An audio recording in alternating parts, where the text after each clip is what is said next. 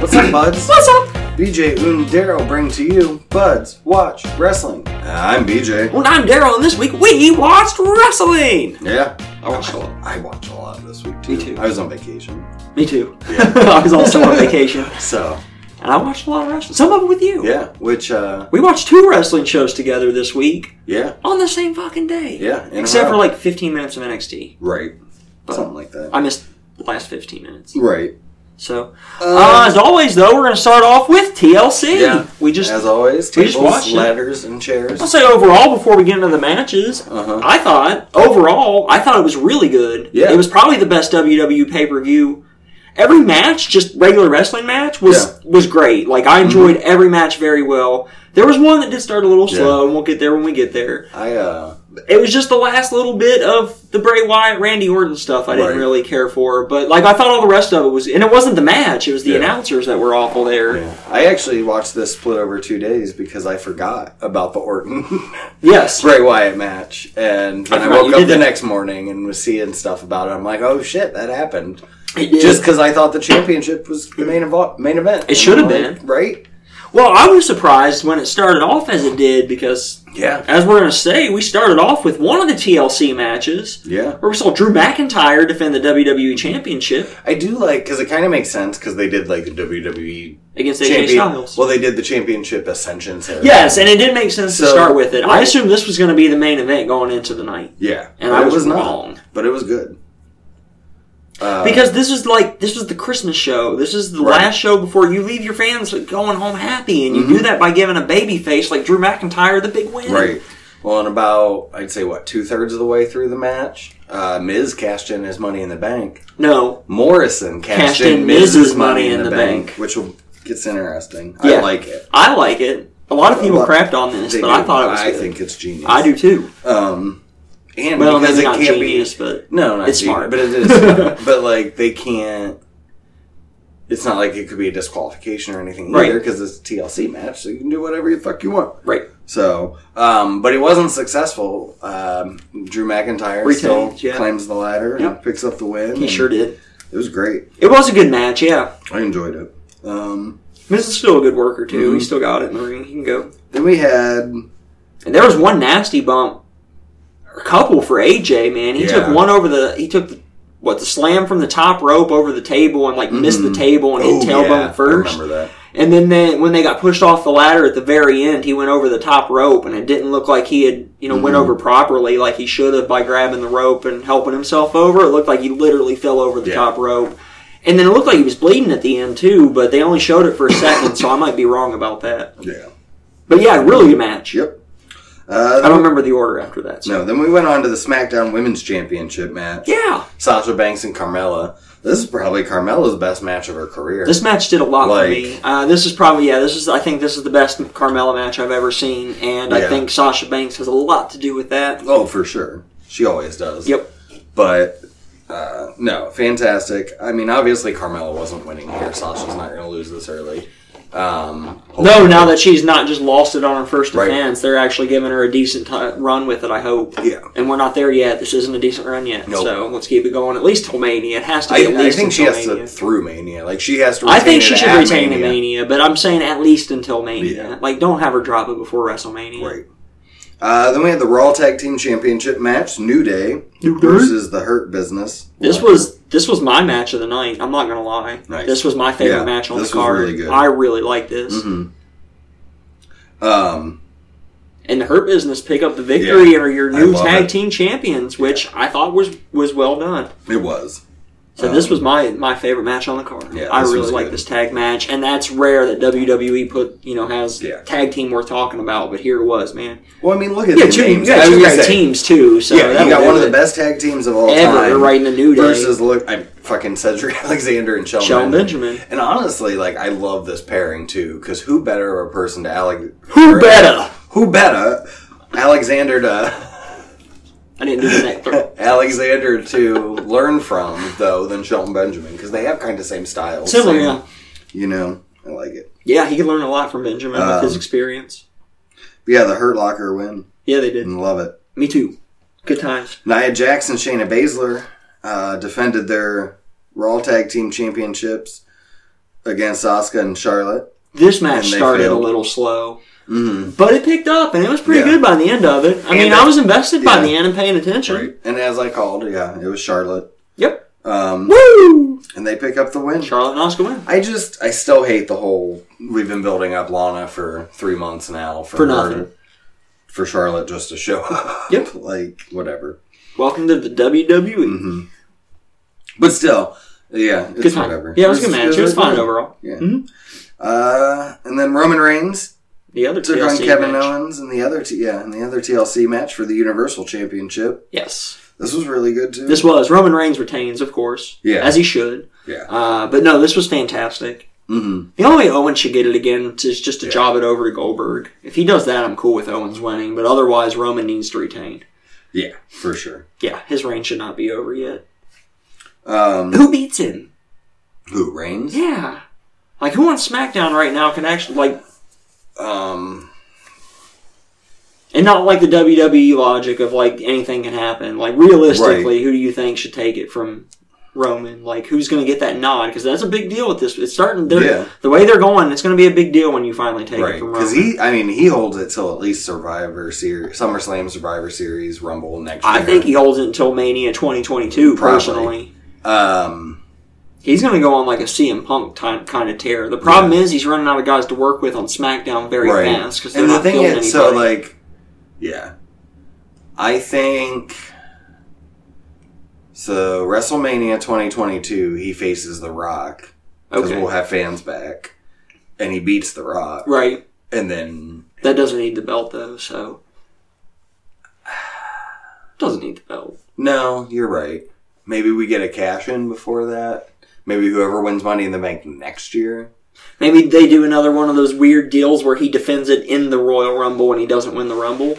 Yeah. They've done that before. They've done that or twice now, I think. Elimination Chamber. Yeah, and he loses it in an Elimination Chamber. Yeah. Against 3 or 4 guys teaming up on him. Yeah. Right? Something. Yeah. Maybe that's where Jimmy and Jay finally turn on Roman and they cost him in the Elimination Chamber match. Yeah, there we go. He goes in thinking, oh, I got the Usos with me and they got my back, and they turn on him and pin him and eliminate him. Yeah. And then neither of them win the belt either, though. Right. AJ Styles wins it. I'm just saying the name. Yeah. Draft next year. Bring AJ back. He takes it from Roman eventually. Yeah. Because I'd be alright with that. Yeah, I like AJ. Anyways. We're just predicting 2022. And then we get on to the main event. Yeah, that I forgot about. Firefly Inferno match. Randy Orton versus The Fiend. It was fine. It was a Randy Orton versus Bray Wyatt match. Yeah. It was probably the better of their matches from what they've had, or the best of their matches from what they've had. The problem was the announcers freaking out about Randy Orton going too far when he caught Bray Wyatt on fire, when that's literally the rules of the fucking match, is you have to set your opponent on fire. I'm like, I can't believe he's doing this. I'm like, it's the fucking rules of the match. You just explained it 15 minutes ago, Michael Cole. Shut the fuck up. Now, the second time was a bit too much. Oh, my God. That's when they should have freaked out. They shouldn't have freaked out the first time. But yeah, they were freaking out more the first time than the second when they just burned him to a crisp, which wasn't the him part. But no, him like running up on fire and getting hit with the RKO was one of those things that like they'll be replaying that for 40 fucking years on WWE. It'll be in the intros of shit. Yeah. That RKO will be in the then now forever montage. Fantastic. Forever, because that was one of those iconic scenes that when I saw that I was like, holy shit, dude. Like that's like when you saw Mankind get thrown off the cage, except you know this one was like way more fixed than that was for safety. Oh yeah. Or prepared, I don't want to say fixed, but prepared for safety. Yeah. But no, it was a good it was the best WWE show of 2020. Yeah. Not the best pay-per-view of the year in my opinion, but the best WWE pay-per-view of the year. No. I mean the best pay-per-view of the year was still Revolution. Yeah. In January. Just because there was a crowd. Well, it has the best tag team match of all time. Ever, yeah. Arguably. Well, with that, we'll get on to Monday Night Raw, brother. Kicked off with, as always, Charlotte Flair making her way to the ring. Actually, they switched it up, so it's not Drew McIntyre, it's not Randy Orton, it's Charlotte Flair. It's because she hasn't been there for 9 months to be first. So exactly. We'll see how she's going to get into that circle, but we'll see. Charlotte's here. Have no fear. Yeah, and then Asuka comes out, and then, I don't know, Jax and Shayna come out, Mandy Rose and Dana Brooke come out for some fucking reason. They're a tag team. Yeah. And then we get a match between Nia and Shayna versus Mandy and Dana. Yep. So, for the number one contender, right? I don't even think it was for that. I thought it was, but fair enough. Maybe maybe it's for a match with the champions, and if they win that match, then they get a championship shot, because that's how WWE books. Yeah. But Shayna and Nia won. Surprise. And then, yeah. And then we get some Hurt Business stuff. They come to the ring to celebrate the tag team championships. Oh, yeah. And Cedric seemed to be kind of getting on everybody else's nerves a little bit. Right. I don't remember what he was doing, but yeah. I don't know if I think he was being a little cocky about the win and kind of taking credit for it or something. And then MVP's hired a photographer, and the photographer comes in, and R-Truth ends up showing up with his 24 championship. And photobombs him. He climbs up the fucking rope and photobombs it. It was pretty funny. Yeah. And R-Truth's a funny guy. Right. And then Hardy's music hits, and him and Riddle come out to the stage and congratulate them. Yeah. Which was Riddle. God. I like that they're allowing him to play his stoner character. Me too. Without directly saying it. It's surprising, but... Yeah. Because he comes up that says, why are you spending so much money and celebrating and going to the club? Mm-hmm. I party a little bit differently. You should just chill and relax with the homies. Grill up some treats, get a little toasted, and listen to the Joe Rogan podcast. Or watch a Dave Chappelle comedy special. Right? Or watch Friday. Yeah. I watched that again recently. It's so good. Good movie. So Sad Pops is... Yeah. It's funny, though. It is. The movie, not the Pop. Yeah. Yeah. I miss Pops. The movie's funny. And I watch it because of Debo passing away. Makes sense. Yeah.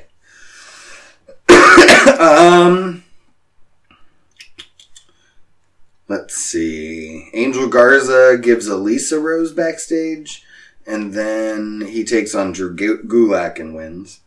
Okay. Mm-hmm. I didn't know about that, so fair enough.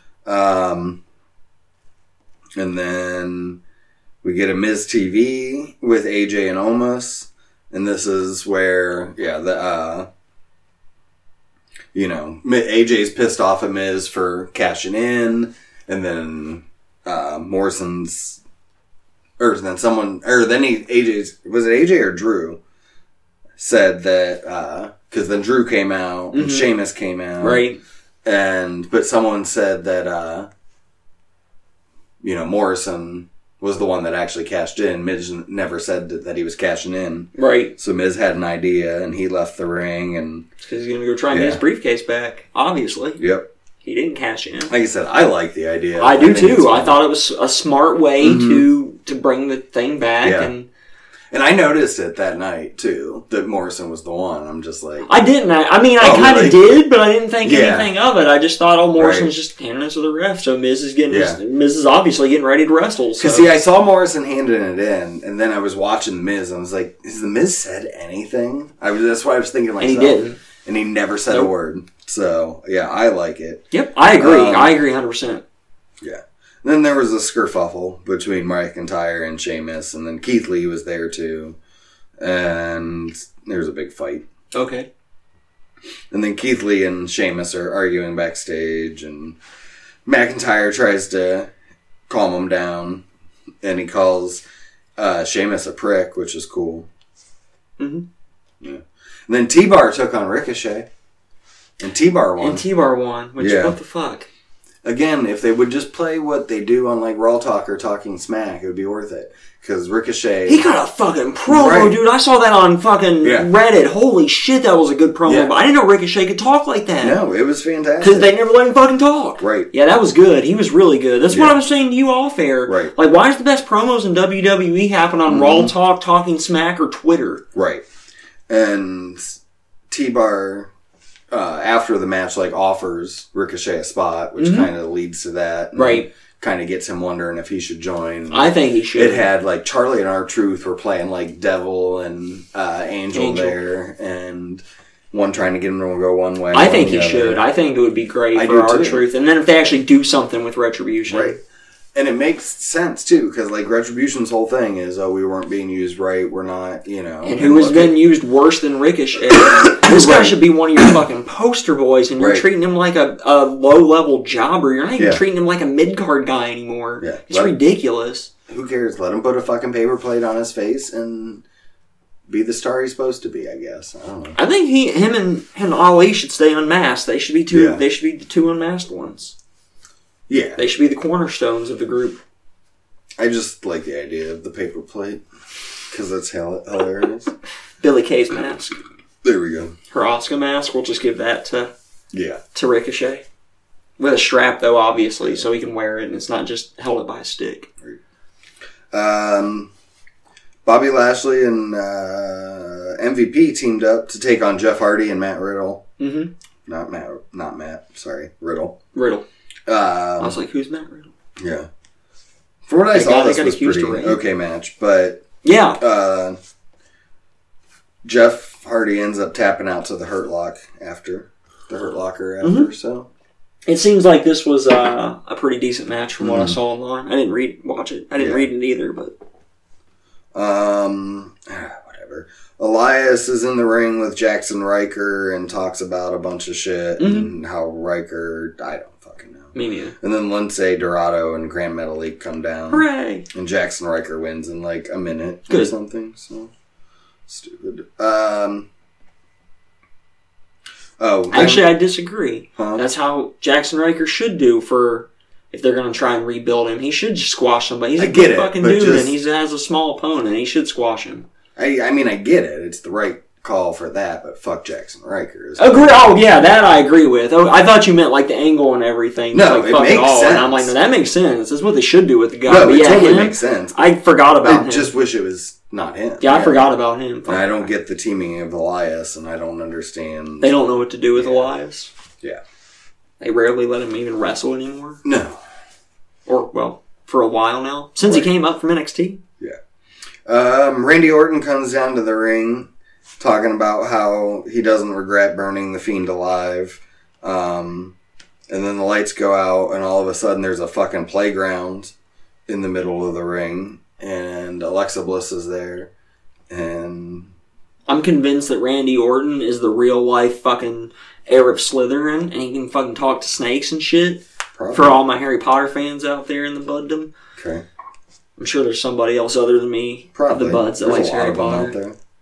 But they'll know what I'm talking about. Yeah. But yeah, I'm pretty sure, like, that's the whole, like, his song and everything. Like, he's the Viper, right? Mm-hmm. And, like, he hears voices in his head, and the voices he hears are the hisses of snakes, because snakes talk to him, and he can understand them, and they understand him, obviously. And yeah. Just like Harry Potter could do, and Voldemort, and everybody else. And me. All the other parcel tongues. I can talk to hippopotamuses. Okay. Yeah, actually. I know llama.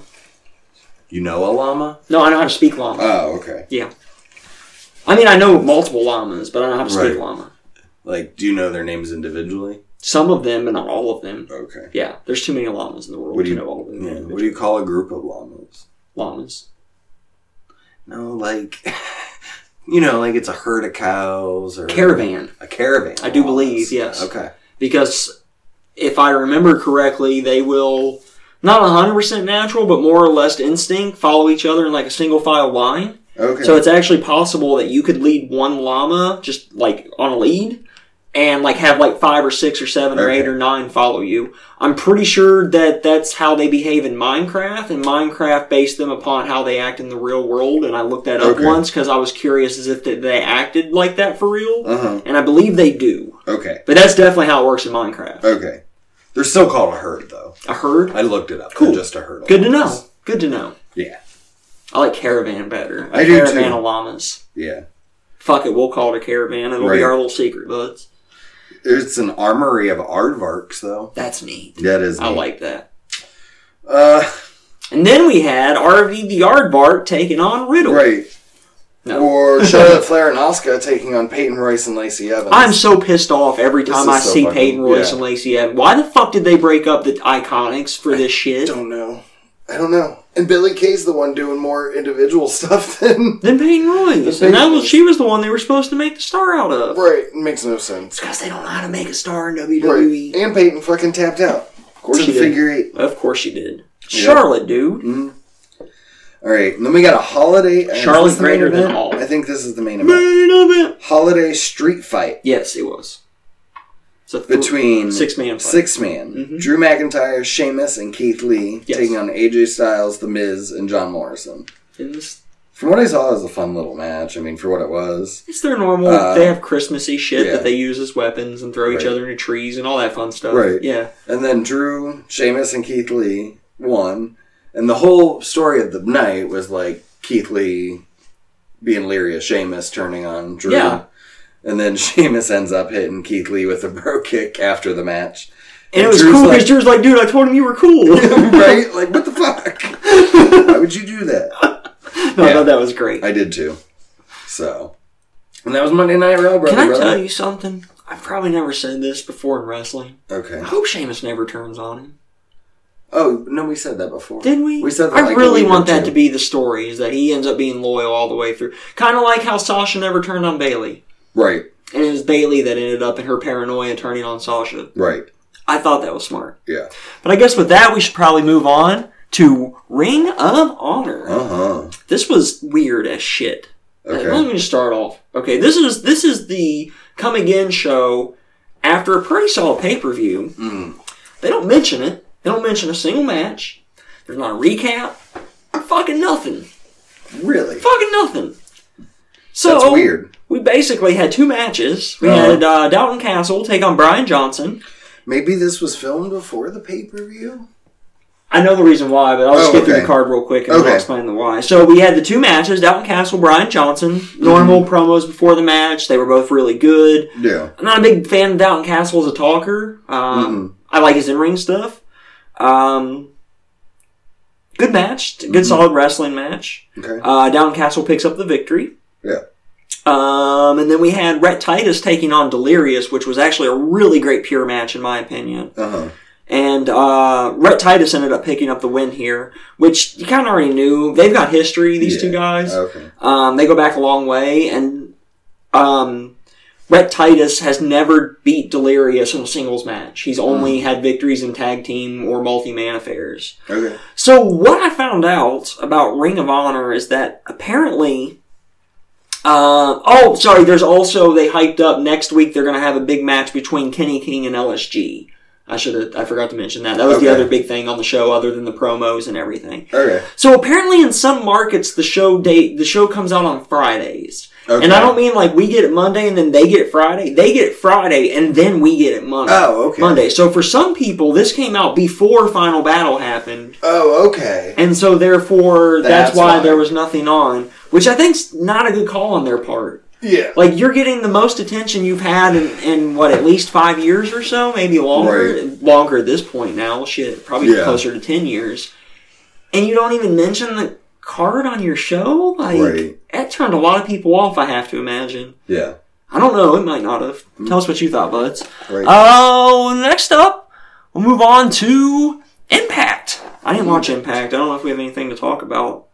Did I watch? I did, but I didn't really pay attention. Yeah, so we can just, we only got a couple things that we need to talk about. Right. It was really a recap show, like a best of 2020. So they did, like, Ace Austin versus Trey for the X Division from, like, Hard. Which was a really good match. Yeah, which Ace Austin won. Yes. And then he announced... Oh, and then they kept announcing, like, people winning whatever of the year. Yeah, too. They're a version of the Slammies for you WWE fans out there. So, Ace Austin was the X Division Star of the Year, and then he cut a promo about it, which was fantastic. He's like, I was only in the X Division for, like, 3-4 months, like, and I was I'm the Star of the Year, right. Which is great. It was good. I thought that was smart. Yeah. Yeah. Tag Team of the Year went to the North. Yep. They showed Deonna Purrazzo versus Jordynne Grace. Deonna Purrazzo won Knockout of the Year. This was their second match. Yeah. Which I thought their first one was their better match, and I wish they would have shown that one. But the second one was still a good match. Yeah. But Deonna cut a promo, and she seemed, like, oddly nervous. It was weird. It was weird. It was her, like, acceptance speech of winning female Knockout of the Year or whatever. Yeah. Knockout of the Year is what they call it. Yeah, it just kind of went like that, whatever. Deonna also won Wrestler of the Year. But the only thing else of note was Callis and Omega cut another promo, which was really cool. So. And we had another Tony and Tony paid ad spot. Right. Which was also fun because those have been really fun so far. Yep. And with that, we'll move on to NWA Shockwave. Yeah. Which was episode 4, I believe. Yeah, we have 4 matches on this show? Yes. So, tag team titles, Aaron Stevens and the Question Mark teamed up to take on Eli Drake and James Storm. Yep. And won the titles. Yeah, they won the tag team championships. Yep. And then Serena Deeb took on Thunder Rosa. Yes. Serena retained. Yes. That was a good match. I don't know if you watched this week or not. No. I did not get a chance. Okay. This is like the only thing I didn't. The women's match was good. I mean, the tag match was good too. Yeah. But I really like the women's match. And then Nick Aldis took on Jordan Clearwater, which this was not for the title, obviously. Correct. But Nick won. Yeah. And then we had TV title match. I didn't pay much attention to the Aldis match, just for the record. It was kind of background for me. At TV point. Title match. Mm-hmm. Zicky Dice defending against DePope. Yep. And DePope ends up winning. Yep. All of these make sense because champion. James Storm is no longer with NWA. Right. Ziggy is no longer with NWA. Or he's about to not be. I was going to say, he has a couple days left. He must not have. I would say he doesn't have much left. Okay. Yeah. He doesn't have much left then. Yeah. With that, we'll move on to AEW Dark. Yeah. Just run through real quick. Yeah, as normal, we'll just run through and tell you who won and who lost. Jurassic Express. Except for one part. Okay. Jurassic Express took on Bear Country. And Jurassic Express won. Yeah. Can I say, I do like Bear Country. I was worried at first when I saw them come down with the fucking masks on. And I'm like, if they wrestle in these, this is stupid. Right. But they at least took them off. Yeah, they take them off to wrestle. So. I'm intrigued. I saw the guys and I was like, this is an interesting gimmick. Yeah, Let's see what this is about. Oh, this doesn't have this on here. Was it right next? Or was it? No, it was after. It was Nyla. Huh? It was a little into the show. Okay. Nyla Rose took on Tesha Price. Nyla Rose won. Miro took on Sunny Kiss. Miro won. Thunder Rosa took on Jasmine Allure. Thunder Rosa won. I think it was right about here. Yeah, somewhere. We'll just bring it up. So, yeah, Britt Baker did the...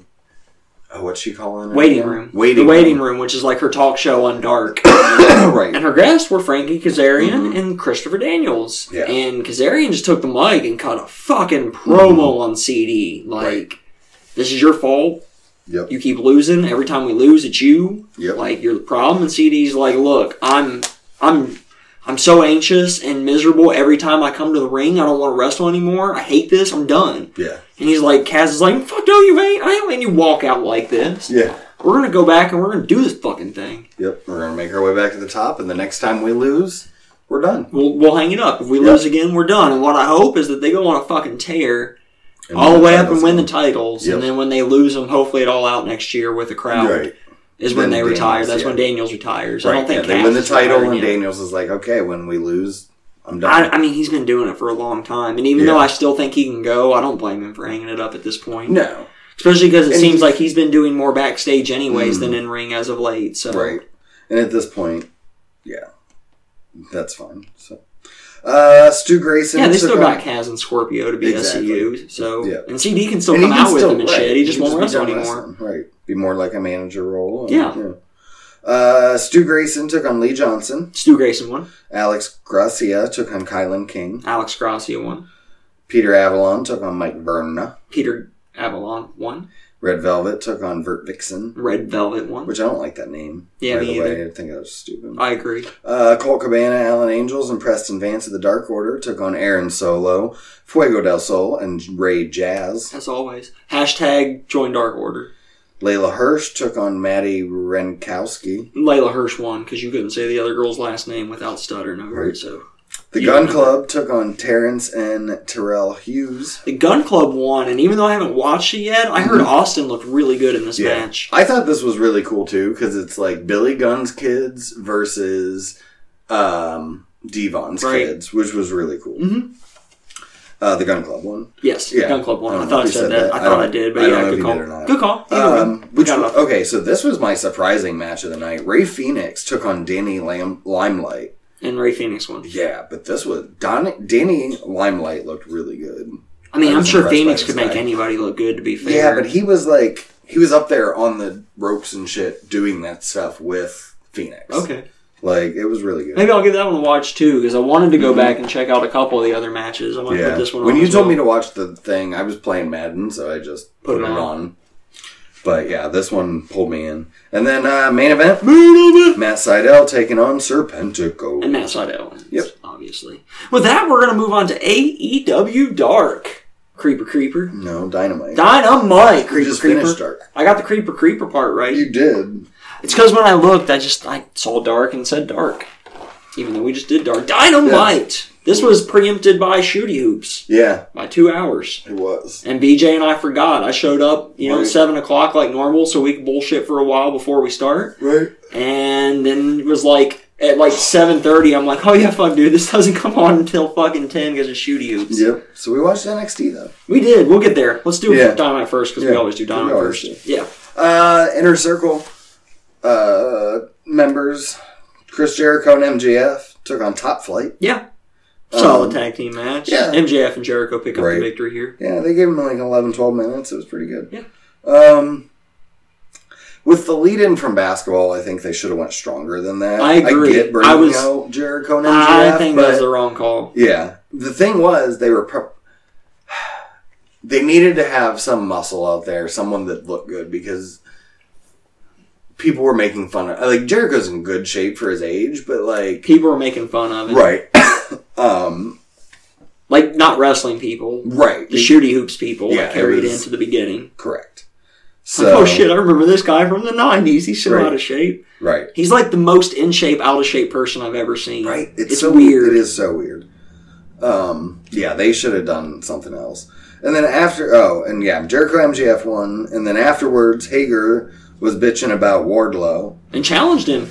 Yep. And said he already talked to Tony. We already talked to Khan about it, and it's next week. Yep. We're going to get Wardlow and Jake Hager. Yeah. It's going to be dope. Mm-hmm. New Year's Bash or whatever the fuck they're calling it. Yeah. Something like that.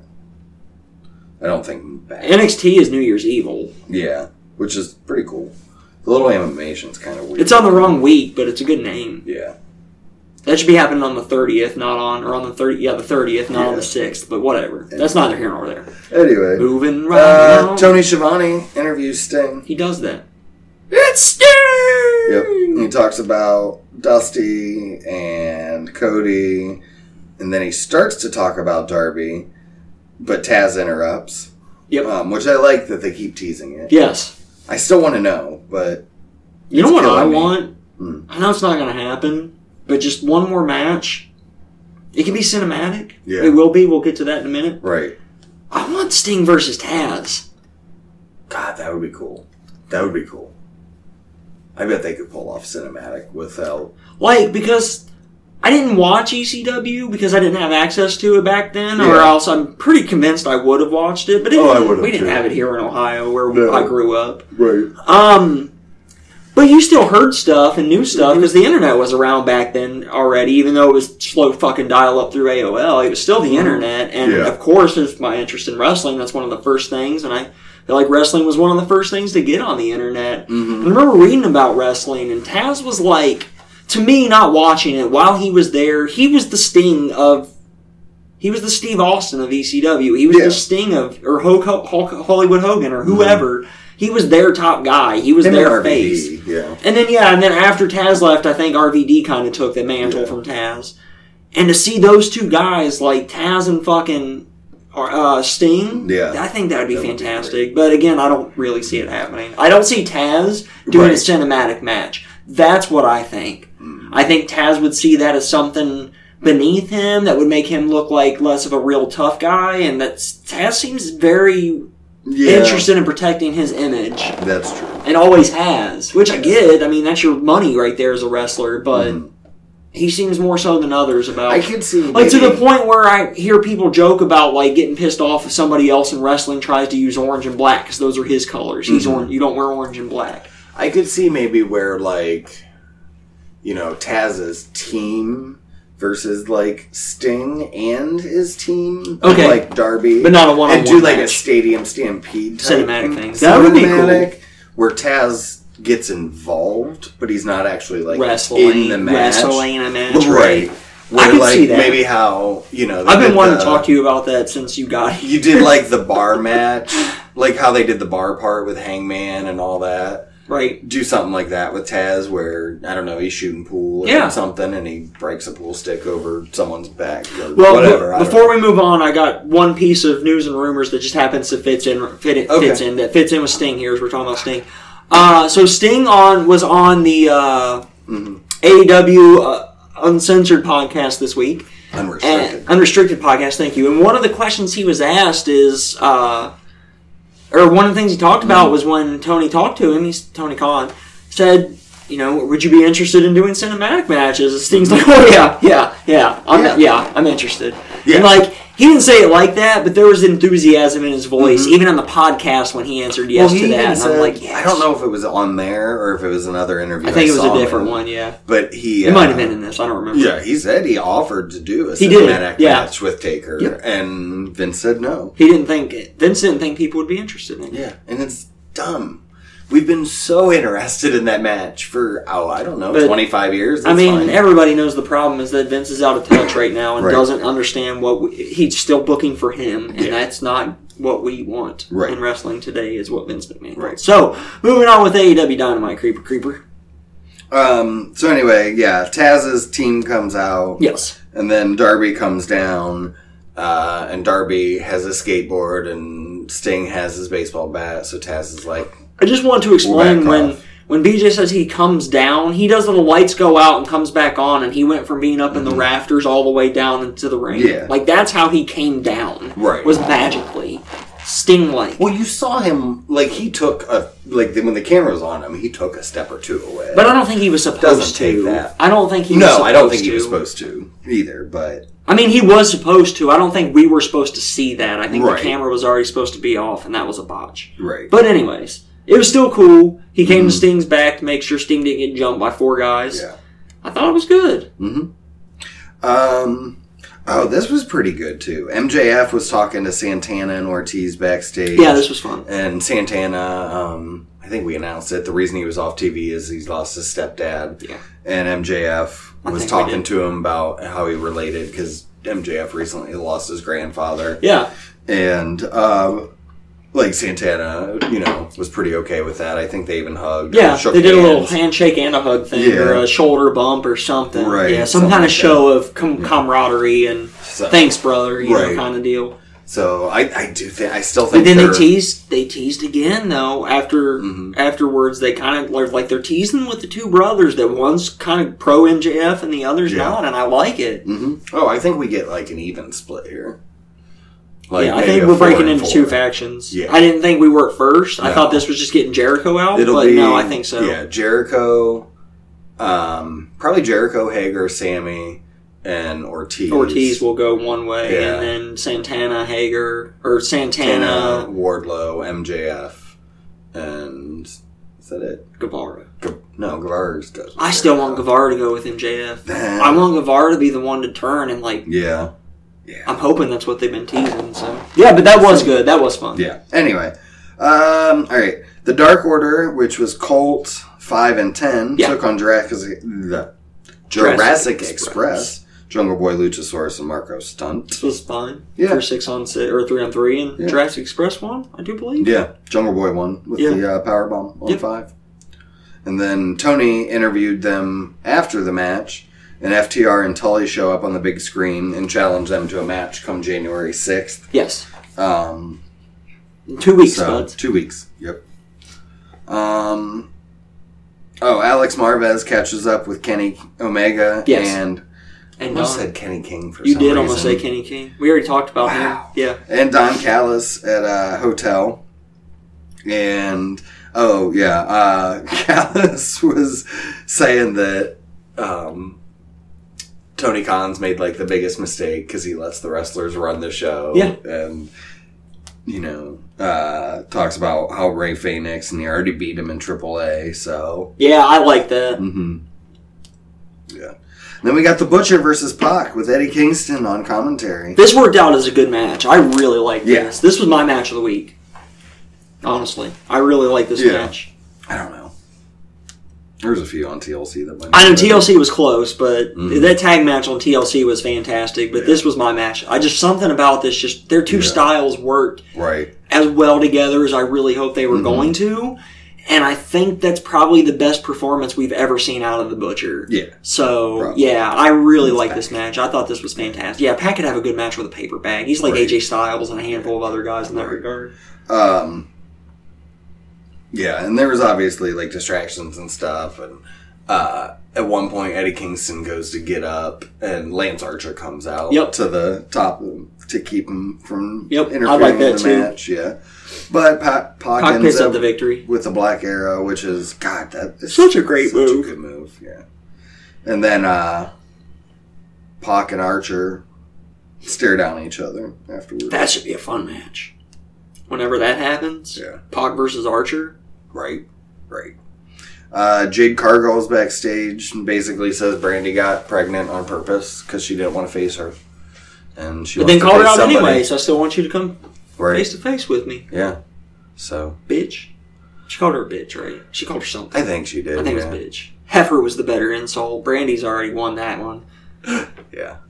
I was like, oh, no, she didn't. No, I still can't get into this, but Tony Schiavone's with Kip, Penelope, and Miro. Me neither, dude. I've tried because I like Miro, but... They go to announce the wedding date. They show a video. Trent ended up being put on an ambulance. Yes. Because they beat him up, I guess. And then they announced that the wedding's going to be February 9th. Woo! On a beach. Yeah. It's going to be called Beach Break. Woohoo! In February. So excited. In Florida. Yeah, I don't care. Me neither. I'm guessing that's when Trent comes back. They let him, because he did go to Twitter, said he's going to be out for a month or two. That's 6 weeks from now. Mm-hmm. So Trent comes back that day. Yeah, I didn't realize when they pulled the angle with him leaving in the ambulance that he was legit hurt. I didn't know he had got hurt until he posted it, and I didn't see his post until after that. So. Right, I didn't. I don't think. Dude, look at this. I'm fucking crying, man. I'm so upset about Trent. Yeah. Not really, but my eyes just watered for no fucking reason, buds. It's weird shit. Anyways, moving right along. Evil Uno took on Dustin Rhodes. Dustin Rhodes won. This was a really good match. Yeah. And Dustin Rhodes won here. He picks up the victory over Evil Uno. Yeah. And then he tries to give Dustin a handshake afterwards. Uno does. Yeah. And Dustin won't shake his hand. Right. Fuck you. So, a bunch of people show up. Lee Johnson shows up. QT Marshall shows up. The Dark Order shows up. But the Nightmare Family stood tall. They did. So. Yep. Tony Schiavone is now with Shawn Spears. Mm-hmm. I kind of like this. I thought this was solid. It's good to see Shawn Spears. You don't get to see him very often. And he cuts. He's like, pretty much, I'm sick of this. It's everyone's fault that I've been failing, and I'm done with Tully. I'm done looking for tag teams, blah, blah. I'm done. And Tony's like, you're kind of the common denominator on all this. Maybe it's your fault. And then he gets pissed and walks away. He did get pissed. And I think I might have had this for news and rumors coming up, but it obviously fits in. Yeah. Since then, he has been removed from the AEW roster page. He has deleted his Twitter. I didn't see this. And he has made his Instagram private. So he's playing all in on this. Wow. So I like it. Dasha Gonzalez is with Hikaru Shida, who gets attacked by Abaddon. Okay. And then they get split up. And then Hikaru Shida takes on Alex Gracia. And Hikaru Shida ends up picking up the win. Yes. But Abaddon shows back up and she fucking bit her fucking neck. Yeah. She started bleeding everywhere and shit. It was great. Oh, God, that just gave me flashbacks. I watched the David Arquette thing. Oh, yeah. And the light bulb to the fucking neck. Yeah. They show the wound. Oh, it's bad. I bet. Yeah, it's rough. I've never seen it, and that just gives me a chill just thinking about it. I got chills just thinking, like, when Nick Gage showed up on the screen and I knew it was coming, I just started getting chills already. Because I just knew what was coming. That fucking match. Anyway. Yeah. Alright, was this main event? Main event? Young Bucks taking on the Acclaimed for the AEW World Tag Team titles. I just had a hard time getting into this match for some reason. I don't know why. Lately, I've actually been really enjoying the Young Bucks stuff, but I just, I can't say anything bad about it. I just couldn't get into it. I don't know if it's because it was so late and I was just tired because it was almost midnight or what, but I thought it was alright. It was pretty good. I don't have anything bad to say about it. I just don't remember very well. I couldn't get into it. Right. I think it just had to be tiredness. Yeah. Young Bucks win, of course. Yeah, because there was a low blow and then the boom box, but they ended up having the near fall. And then they got a powerbomb Bowens through the table. Yep. And then they had the BTE trigger for the win. Yeah. And that's Dynamite. Yeah, that one moved on to NXT. NXT. Which we watched before. Nephew. Dynamite. Because, he was on before for a rare case. Yeah. And oddly enough, you wouldn't know they didn't go up against AEW by their numbers this week for either show, honestly. You wouldn't have realized they went unopposed as far as wrestling concerns by either of their numbers because they were right around normal. NXT went up against basketball, and Dynamite was on late. And Dynamite did go down for like 100,000 people, but considering it came on 2 hours later, I actually didn't think that was a bad drop-off, personally. No. So, it was Christmas Eve, too, so... Yeah. A lot of people didn't work the next day. Right. We started off with Oney Lorcan and Danny Burch taking on Killian Dane and Drake Maverick in a street fight. Yeah, this was a fine little street fight, except for the fucking... So they start off, they're having a street fight, weapons and hitting each other and shit, and then they get into the ring and they're tagging and following rules, and then it just all breaks down and there's no more rules again. Yeah. And it was dumb, and I don't understand. Yeah, I don't know. Rules in street fights don't make fucking sense. That's the point of street fight. Right. I do like Drake Maverick in street fights, though. I like Drake Maverick and Killian Dane. Something about those two guys works for me. Right. But the champions won this. Yeah, they retained. I don't even know if this was a title match, but... No, it wasn't. But Bartel and... Burch and Orkin. Yeah. Fucking Oney rules, and they're still tag champs, and they're still the winners. Mm-hmm. Then we had Isaiah Swerve Scott taking on Jake Atlas. Let me throw this in here. Okay. News and rumors. Pat McAfee's not going to be back on TV until spring. Yeah. And that's because WWE don't want to use him until spring, apparently. I feel like he's let these guys run, because the whole idea of their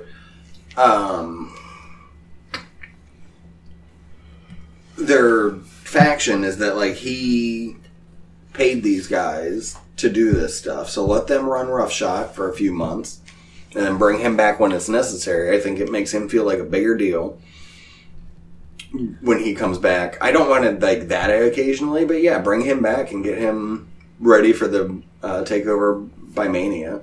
I don't know, I guess the way I read into it was more so like they didn't have anything for him kind of deal. Right. And I'm like, what? He's like, he's the guy you should have him on the main fucking roster. Yeah. Why the fuck are you wasting this name in NXT? People know this guy outside of the wrestling world. Right. Didn't he play a sport or something? He was a foosball player, right? He's a punter or kicker. Punter. People still know punters and kickers if they follow that team. He's a punter, yeah. Well, he's one of the most polarizing of them, too. And he's got that podcast, which is... huge, apparently. Huge, yeah. Doesn't he do big numbers with that? Yeah. So I just don't understand why they're wasting him on NXT, but... Yeah. I shouldn't say wasting him. They're using him well on NXT, but... It's... whatever. But no, I don't disagree with you from the attraction standpoint, and him only being on once every 2 or 3 months instead of every week, because then he becomes normal. He's just another guy. Right, exactly. I agree 100%. My problem with is how do you not have anything for a guy this fucking good, naturally this fucking good? Right.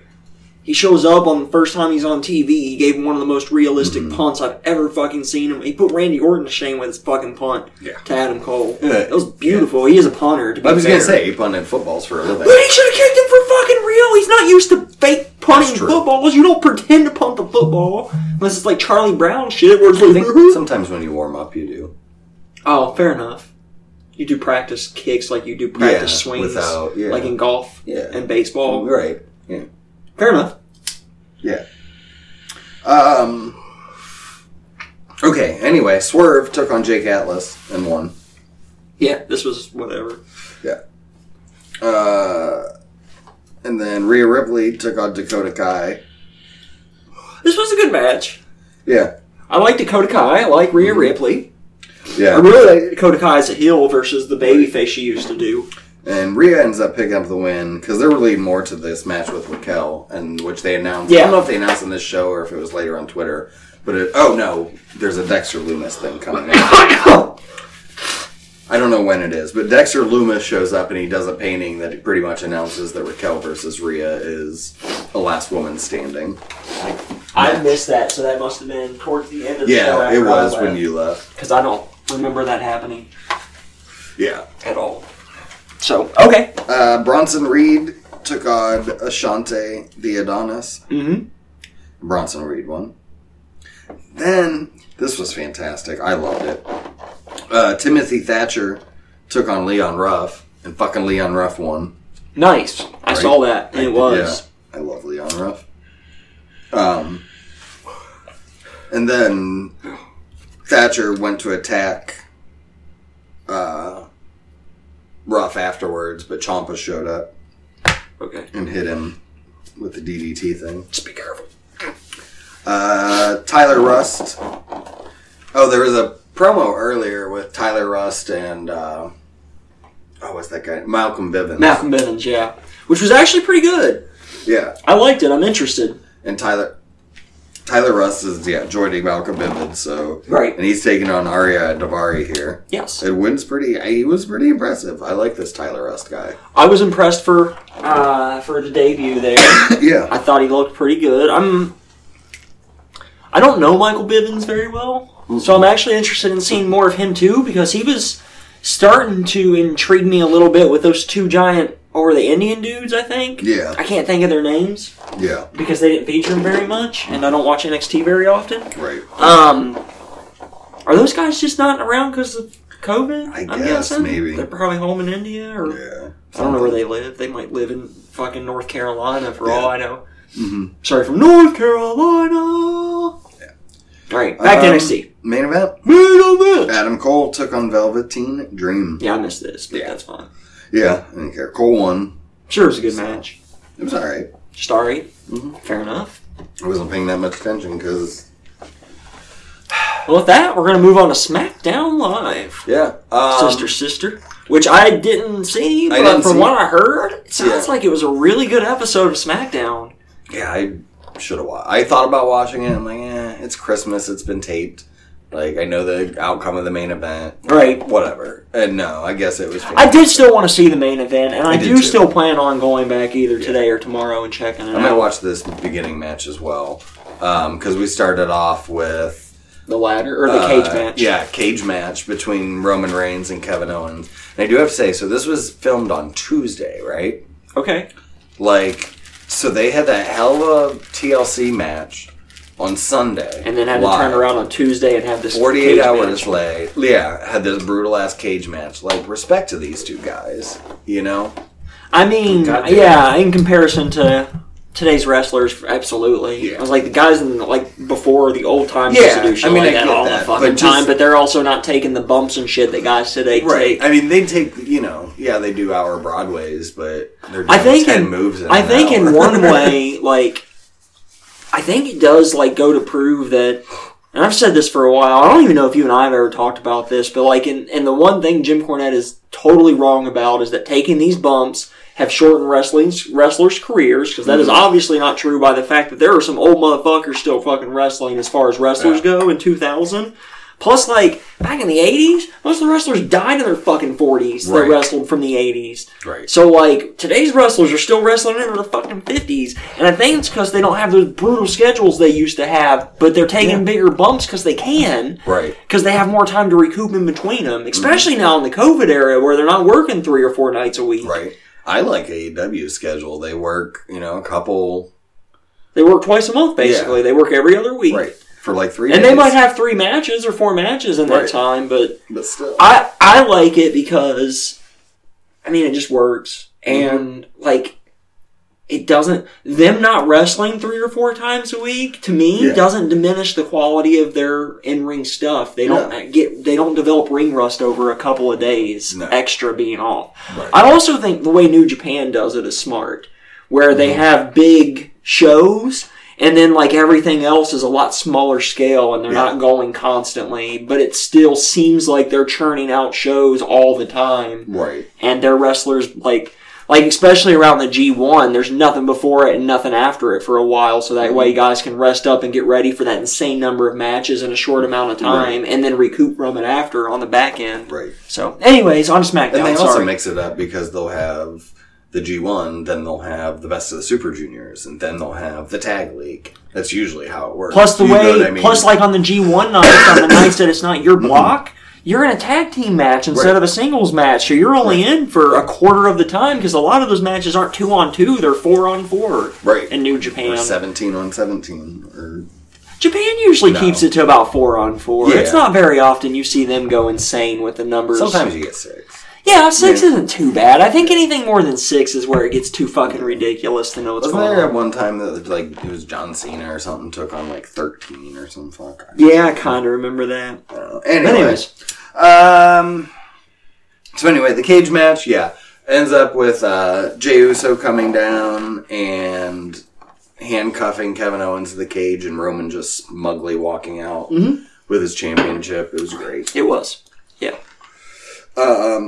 And then we got a women's tag team championship match. Elimination match, I think. It was Asuka and Charlotte against Carmella and Bayley and Sasha and Bianca. Yes. Carmella and Bayley get eliminated first.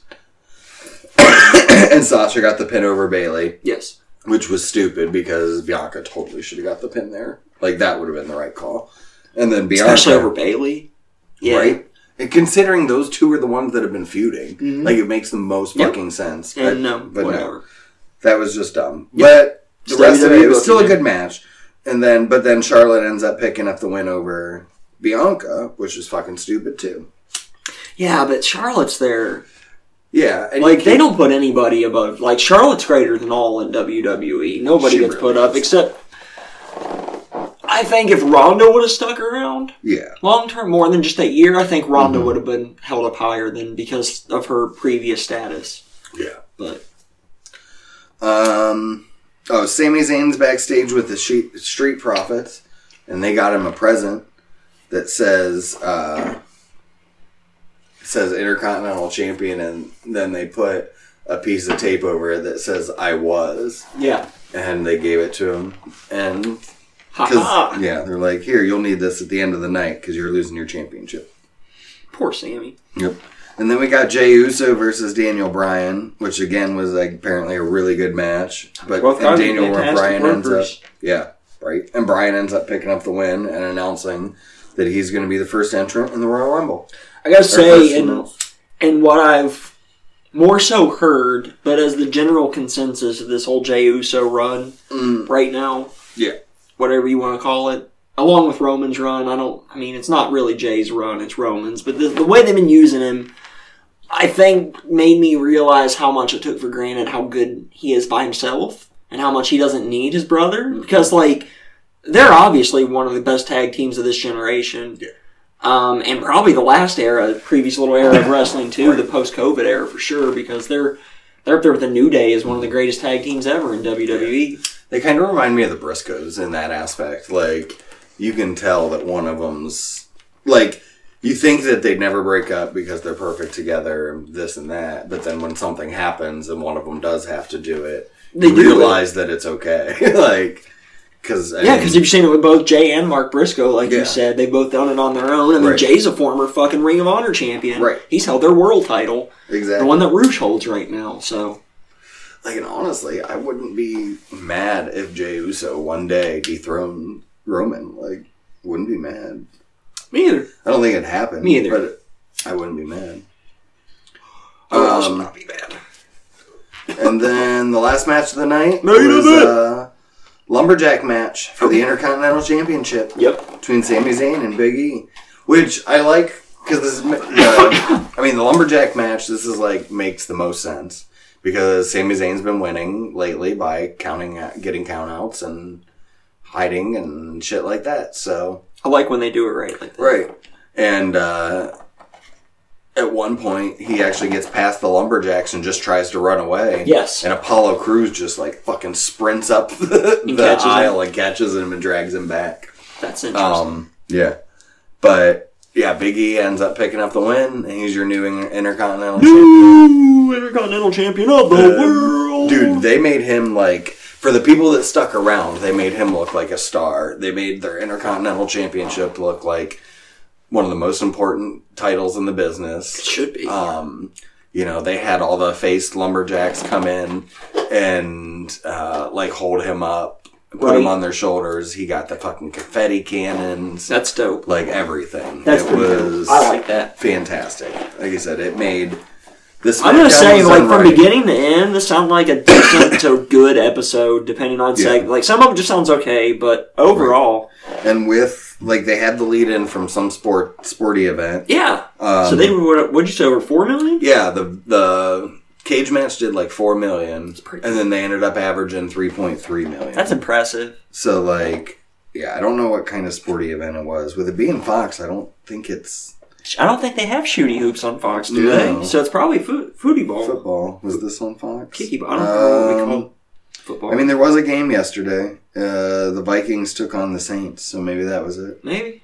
That's a high-scoring fucking game. The Saints won 52-33. That's probably why 40 That's million crazy. people 40 million people. 4 million people were on. Yeah. With that, we're going to continue the top 100 countdown of the 2010s. Yeah. For you buds that are new, we're at number 18, who happens to be... Finn Balor. Or Finn Balor for you NXT fans out Yours there. was NXT, right? Yeah. So mine was Progress, so... You get to go first. Yeah, mine was 2014. Mine was 2016. Okay, I watched Finn Balor versus Zack Sabre Jr. Oh, nice. In Progress. How was that? Zack Sabre Jr. has actually come a long way in the past 6 years. I will say that. He had those glimpses there, but he was nothing like he is now. I mean, I imagine. Look at the guys he gets to work with, like Minoru Suzuki, Will Ospreay. I mean, all that New Japan group. Yeah.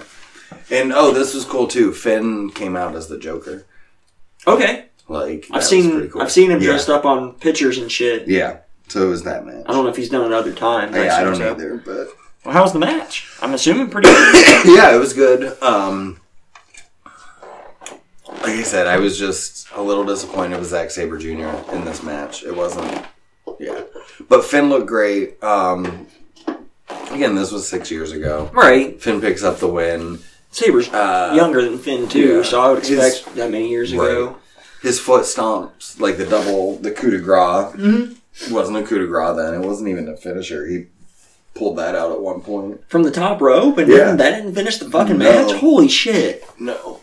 I can't imagine that not finishing a match regardless of who does it. I mean, just a normal stomp, like to jump on a guy, right. I can see kicking out of that, but not off the top fucking rope. No. Unless you, jump on their leg or their arm or something. But you hit their fucking torso? Right. Yeah.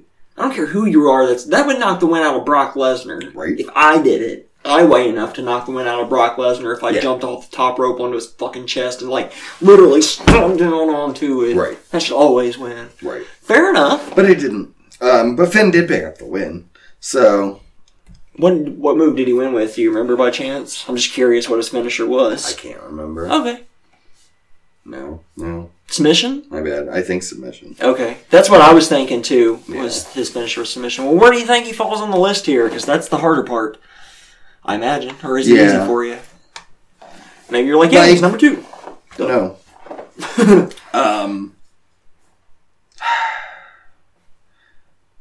4 or 5, probably. I don't think I can put him towards the top.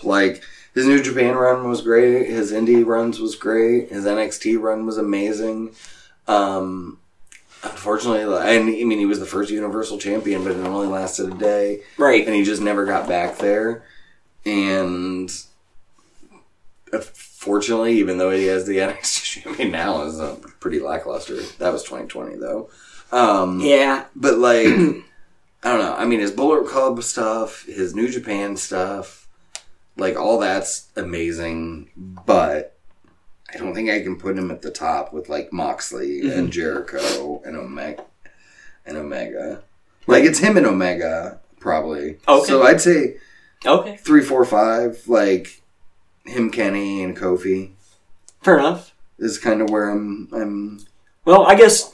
thinking. I guess I'll just do my ranking first, because I actually like talking about it with you instead of, after another match and shit. So... I guess I agree. I'm thinking number 4 or 5 after I reorder because I've already totally decided I don't like my top 5 or 6 as it stands, and I want to change it up. My deal is like you said, maybe tied with Kenny Omega. I think I give Omega the nod, and it's because Omega's been down, up.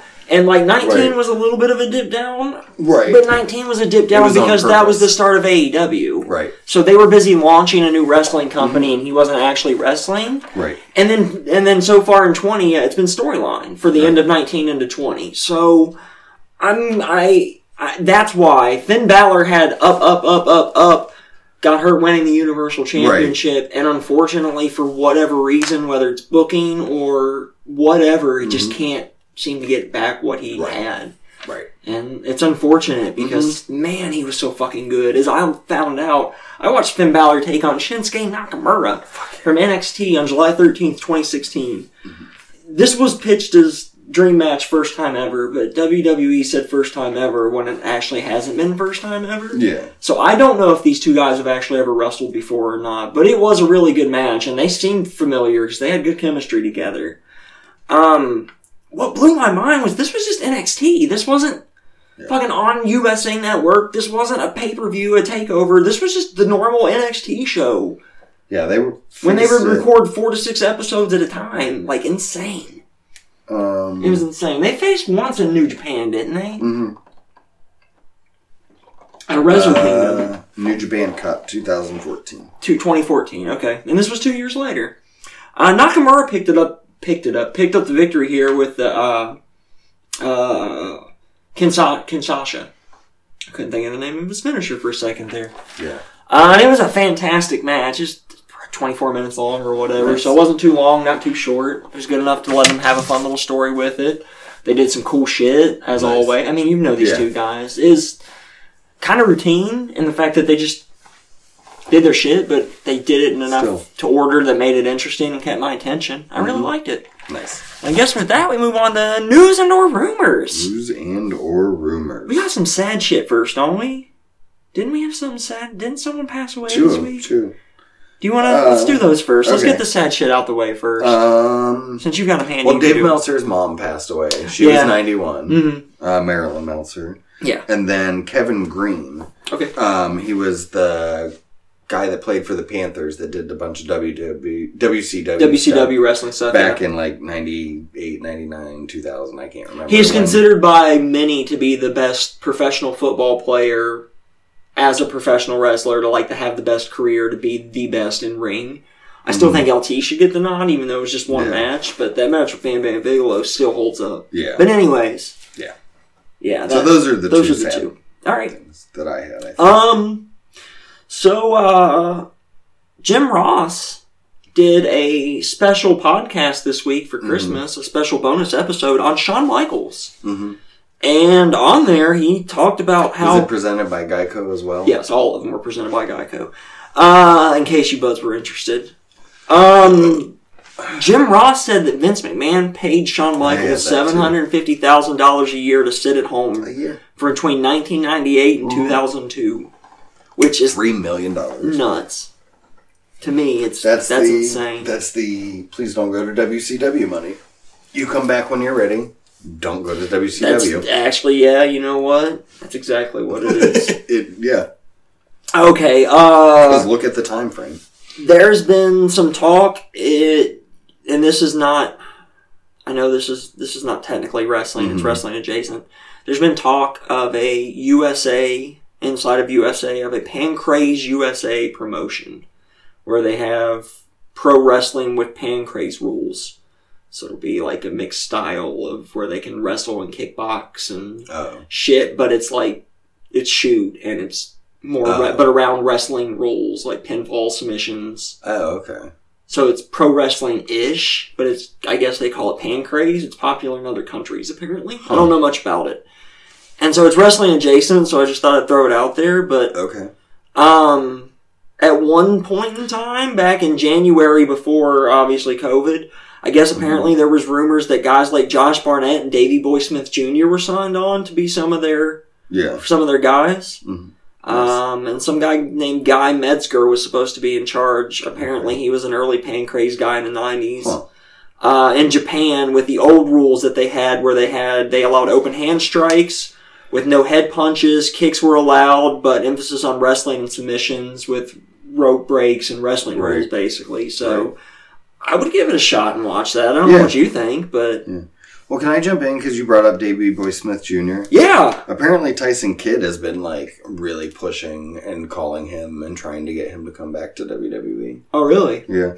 I had that for my news and numbers. I didn't, so fair enough. But it fits in, so that's good. Yep. That's trivia. That's not for right now. But as of right now, as far as WrestleMania plans and all the normal weekend festivities go, the plan is to go ahead with the Hall of Fame ceremony this year, and they're just going to go ahead with who they planned to induct last year before COVID hit. So that's the plan for this year's Hall of Fame, basically. Okay.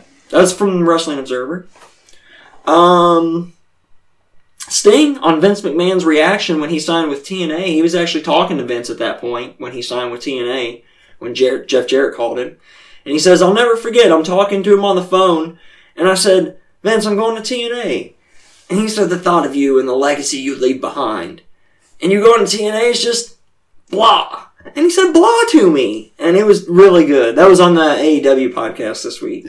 A quote from that. So, yeah, that's what he said about it, and I mean, you gotta admit, Sting was one of their big stars for that. So, as of yesterday, Finn Balor is only 2 days away from overtaking Adam Cole Bebe's total combined days as NXT champion. Nice. Finn Balor's at 400, was at 400 yesterday, and Adam Cole's reign ended at 403.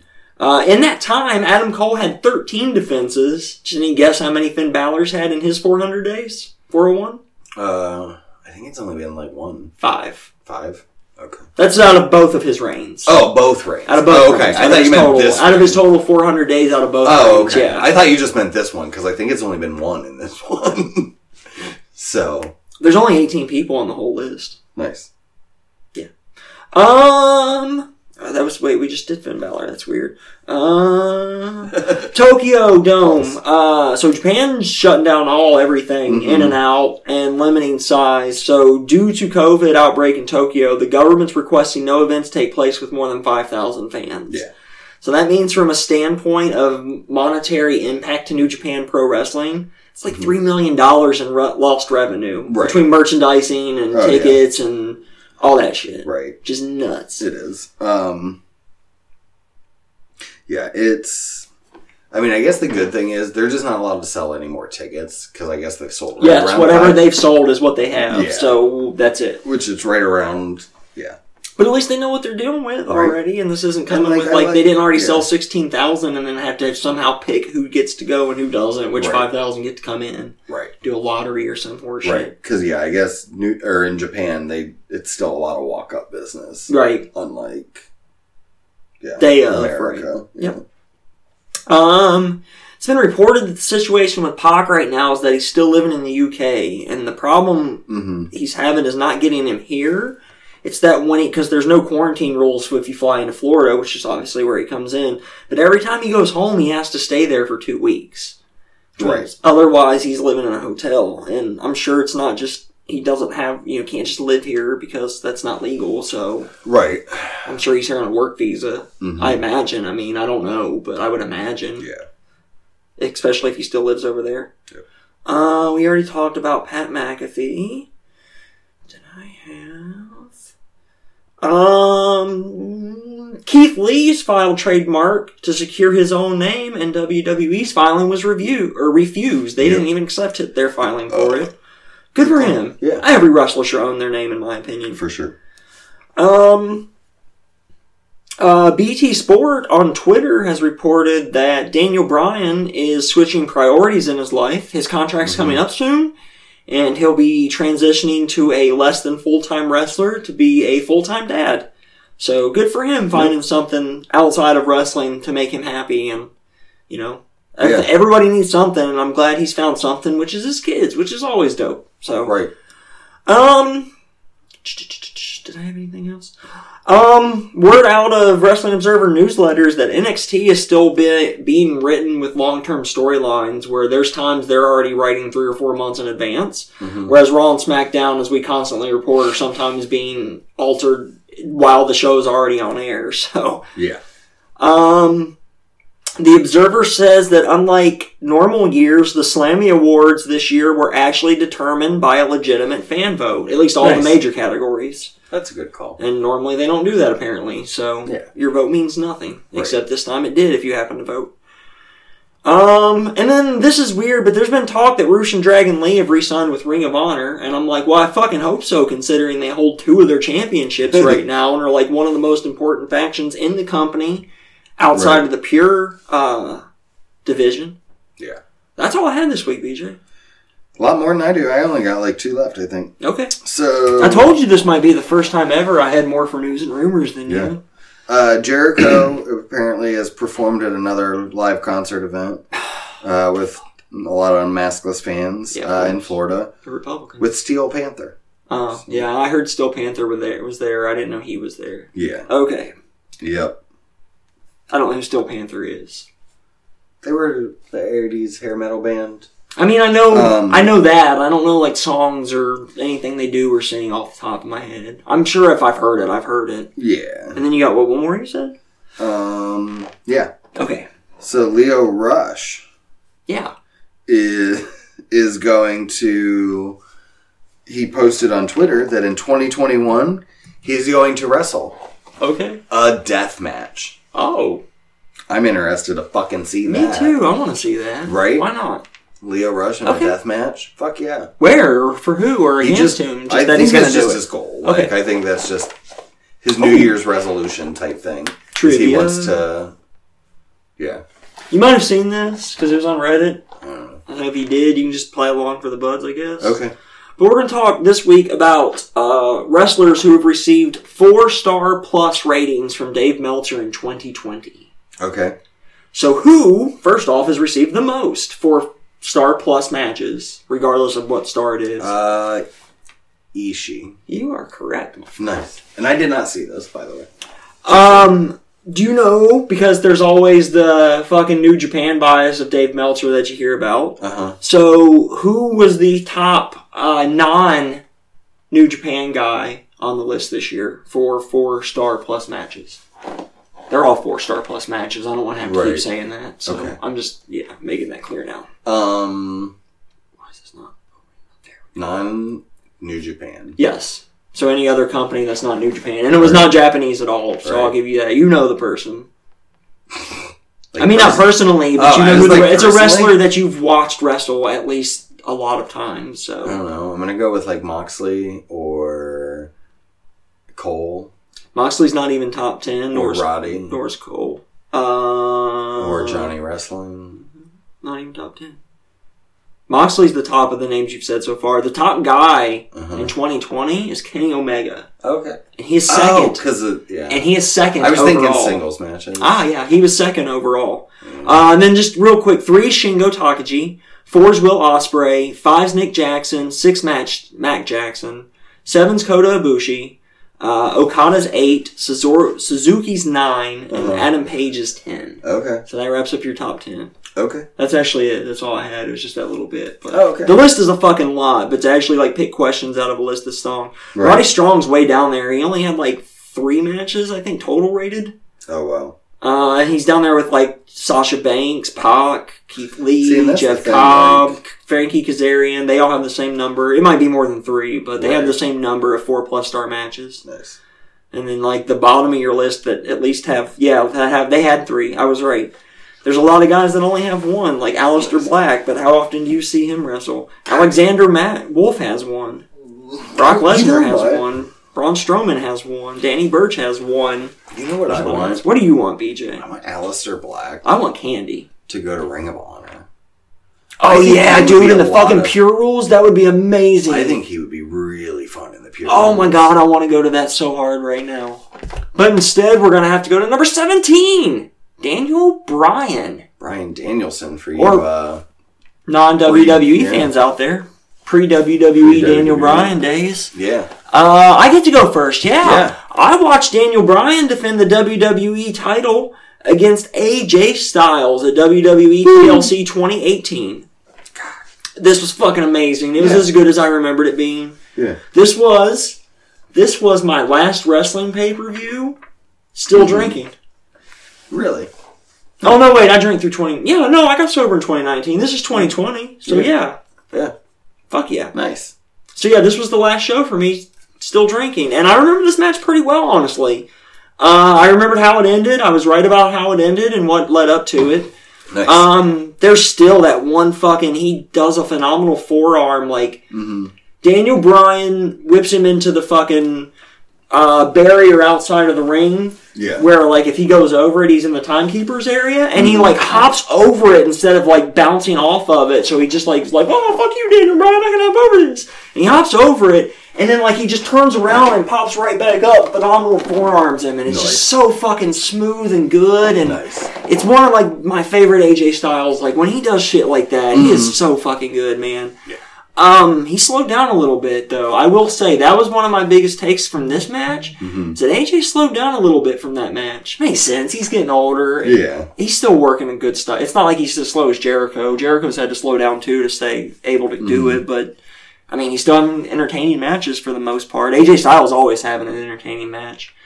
Daniel Bryan retains. As we all know, this led up to Daniel Bryan losing at WrestleMania to Kofi Kingston and starting Kofi Mania. Right. So, yeah, this was good, though. I really enjoyed this. Good times, great taste at McDonald's. That's filling. Where does he go on the list? I think he's better than Finn Balor.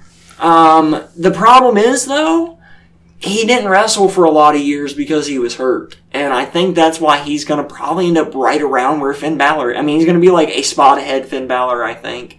Maybe 2, because he's going to be right around 4th or 5th. I mean, he's not... Moxley, he's not... He should be. If he wasn't hurt, he would have been. He would have been number 1 if he wasn't hurt, honestly, I think. See, I'm going to completely disagree with you. Okay. I'm putting him number 2. Okay. Like, I'm going to put Moxley ahead just because of the hurt thing. I still think he's better than... I think he's part of the 2 of the best fucking storylines in anything, like, in this business. I think it's because of it, to his credit, the whole CM Punk leaving, Daniel Bryan, the Yes movement, that changed WWE and wrestling forever. Like, now they're more into the smaller guys again. Like, they're willing to give these indie guys a chance. Before Daniel Bryan, oh yeah, nobody. It was not. Right. It wasn't. No, or they were a cruiserweight. Right, they were a cruiserweight, or they came in and mid card. Vince would punish people for being independent wrestlers, or if they were in TNA, or if they were in Ring of Honor, they got punished. Right. And Daniel Bryan changed all of that. If it wasn't for Daniel Bryan, I don't think Jon Moxley, well, CM Punk did the Moxley and the Shield stuff. Right. But, like, and some of the stuff that they did, yeah. So I'm going to disagree with you. Fair enough. But, so... I mean, it's like 2 spots, so it's not that big of a disagreement. No. We've got other guys way different on this list than 2 spots, right. So, right. But fair enough. Yeah. So, just the amount of time he was gone is the reason I can't put him number 1, 2, 3. And see, I think that's almost what makes it better. The fact that he had that redemption story, that he was out those couple That years. does move him up. Yeah, that moves him up the list. Otherwise, he would be even farther back. But his redemption storyline and the fact that it was good and he just came back like he never missed a step, right. Fuck yeah, that's why he's so high on this list, dude. And he should have been number 1. Right. I would have put him number 1 if he wouldn't have got hurt. Right. And not lost any step, and stayed on his same trajectory. Right. Because I think he would be a bigger star than anybody right now. Oh, yeah. And unfortunately, he's not. Right. Even though they still use him as a top guy, they don't use anybody right. No. But, and how about your match, BJ? So my match was him versus Kane. Okay. I just pulled it up. And then was this like the breaking up of Team Hell No? Yeah. Okay. Daniel Bryan, versus Kane for the WWE Championship Extreme Rules match from Extreme Rules 2014. Okay. This was the match where they fought to backstage, and Daniel Bryan knocked Kane out with the fucking tire iron. I remember that. And he rolled him onto the fucking forklift and then dumped him in the ring, drove it to the ring and dumped him in.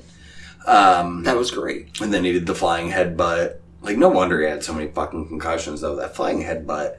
I mean, look at Benoit. That move should be illegal. It really should. I don't mean, like, not allowed. Illegal. You should, like, go to jail if you do a flying headbutt. Yeah. It's for your own safety and maybe your families, too. Right. Again, look, Chris Benoit. Yeah. It's not proved, but it's very possible that's why he did what he did, was because of brain damage. Right. From all those fucking flying headbutts. So, and there was reports that fucking Dynamite Kid had anger problems and stuff later on in his life because of that fucking flying headbutt too. So, yeah. Anyway, yeah, but yeah, I thought this was a fun match. Oh, I bet. Like, it had to be. Kane ends up, and at the beginning, once when they did the forklift thing, there was still like 6 minutes left. Oh wow. Which I forgot, but like and at first I'm like, oh, that should have ended that, and it didn't, but it kept going, and then the finish was, Kane ended up lighting the table on fire, and Daniel Bryan ended up putting Kane through the table. Okay. And then he had to, as he was getting put out with the fire extinguishers, it got him all discombobulated, and he was on fire, obviously, so... Right. The fucking running knee from Daniel Bryan finished it. So that is a good finish. Mm-hmm. I like that. Yeah, it was a good match. Like I said, I think just for... And then Randy Orton lit him on fire after the match. Right. Just let him burn to a fucking crisp. He might still be burning in the middle of that ring for all I know. Actually, no, because Raw and SmackDown already happened. Yeah. That does sound like a good match, though. It was I enjoyed it. Cool.